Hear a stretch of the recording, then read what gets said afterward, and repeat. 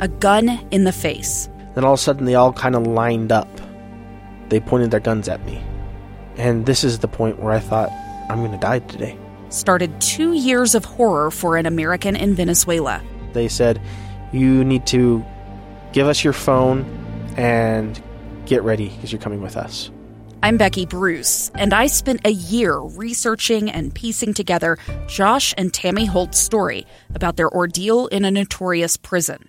That's when everything started to turn bad. We had another pound on the door. Boom, boom, boom. And there was the police once again. You can binge all of the episodes of Hope in Darkness on KSLpodcasts.com or wherever you get your podcasts.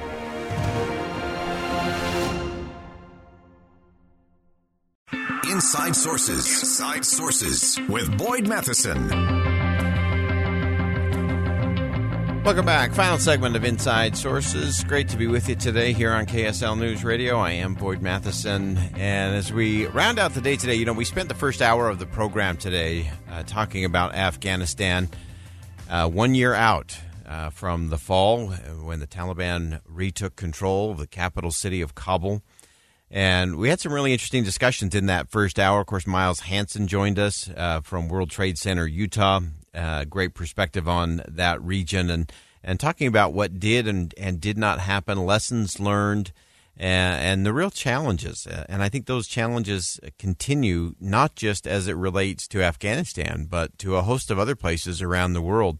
One of the things that I love that Miles pointed out to us was the fact that a lot of these very same lessons are being applied or will be applied in Ukraine and in places like Taiwan and other places around the world. And so we can't think that it's done and over. That's usually one of the big problems in this country is that we race from one thing to the next, that we never stop and assess the lessons. Doing a little post-mortem and post-game analysis is important, not to do Monday morning quarterbacking, but to strategically look at what worked, what went right, what went wrong, what could have been done better. And part of the challenge in our endless race and chase in the world today is that very few of us ever do that. We don't do it in our personal lives. We kind of race from one thing to the next. We don't really stop and assess, well, how did I do there? Or did I really accomplish what I wanted to during that season of my life or that particular month or whatever it might be? We're not doing it nearly enough in our homes, in our relationships and families. We're definitely not doing it enough in terms of community. And we're clearly not doing it at the national level and the international level when it comes to lessons learned. Why is it so hard to slow down and just stop for a minute? Instead of making the same mistakes over and over and over again because we're just going too fast and we just don't have time to process or assess or reassess what happened and why and where we want to go next.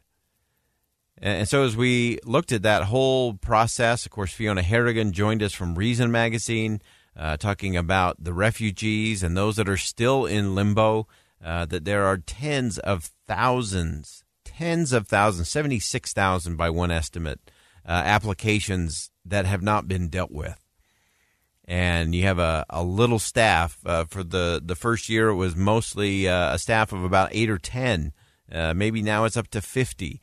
But 50 people cannot do a whole lot facing 76,000 applications that all need to be done properly, by the way, because we do want to make sure that those who are applying are who they say they are, that they are our friends and allies. They are the ones that we owe this effort for. And so they do have to be done. They have to be done properly. But the resources haven't been applied properly.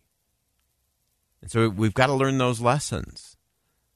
We also talked earlier today with Joseph Grenny, talking about the Other Side Village. And again, the first of the tiny homes has been built and delivered.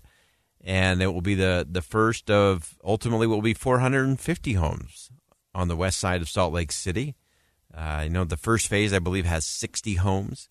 And it's not just one of those, let's do it the way we've always done it. It's no, we've learned the lessons. And we don't want to repeat that. We don't want to do that again. So let's do it different. But that takes strategy, and strategy takes work, and strategy takes crucial conversations. And sometimes in this country, that gets uncomfortable.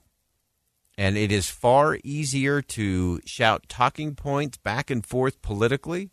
It becomes much easier to race with those talking points and ignore the facts and the figures and the outcomes. And it's much easier to talk to a bumper sticker slogan that's great for a campaign or that's great for fundraising than it is to show your work and to do the math and to ultimately look at results. And far too often we're ignoring results and we just keep repeating the same mistakes over and over and over again. And whether that's dealing with homelessness and the unsheltered, whether that's dealing with mental health, whether that's dealing with addiction, and those that are struggling on the street, or those that are trapped in a criminal justice system that is really good at training people how to be better criminals rather than being contributing members to society. But in order to do that, you can't be racing to the next talking point. You can't be racing to the next fundraising event. You have to slow down. They always say speed kills. And speed kills a lot of communities. Speed kills a lot of relationships. Speed kills an enormous amount of strategy and goals and plans inside organizations of all kinds. So the question is, are you willing to stop and be still long enough to learn the lessons and then to create a new strategy to move forward? Because otherwise we're just on this perpetual cycle of inventing and reinventing and, sadly, producing the exact same results. And so will we be willing to do that part? When I was a business consultant, that was the hardest thing for executives to do because everybody's in a hurry. Everybody's racing to the top. Everybody's racing to that next quarter's results rather than looking at the long view of things. Or they just do the opposite, which is even worse. And that is this thing called magic thinking. And magic thinking sounds like this. Okay, team, what do you think will happen if we just keep doing the exact same things that we've been doing, but we get a different result? I can't tell you how many times I've heard that. It's like they're waiting for the unicorns to come in and magically fix everything. That's magic thinking. I love big thinking. I love transformational thinking. We need more of that in our country. We need more of that in our communities and businesses. We need more of that around the world. We need transformational thinking. But sadly, a lot, because they're not willing to stop and do the hard thinking, the hard work and heavy lifting, they just resort to magic thinking. And so then the answer is, well, we have to, or it'll all work out, or we'll get to it at the end. Remember where we started as it related to Afghanistan. Strategy without tactics is the slowest path to victory. Tactics without strategy is just the noise before defeat. We don't need defeat. We need victory. And we got to be strategic. I'm Boyd Matheson. Thanks for joining us on Inside Sources. As you go out into the world, see something that inspires, say something that uplifts, and do something that'll make a difference. KSL FM Midvale, KSL Salt Lake City. Listen on any smart speaker and in your car at 102.7 FM. KSL News Radio, Utah's all-day companion for news.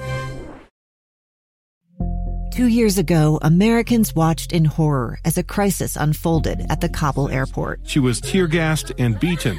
Images of thousands desperate to escape Taliban oppression filled our news feeds. More than 80,000 Afghans made it to America.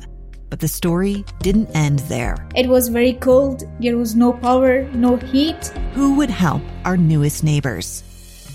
I'm Andrea Smartin. In Stranger Becomes Neighbor, you'll hear the stories of some remarkable refugees who left their homes and their dreams behind, only to start over from zero. Their only possession was 3 blankets. And you'll meet Americans who stepped up to help them. You want me to come when you deliver your baby.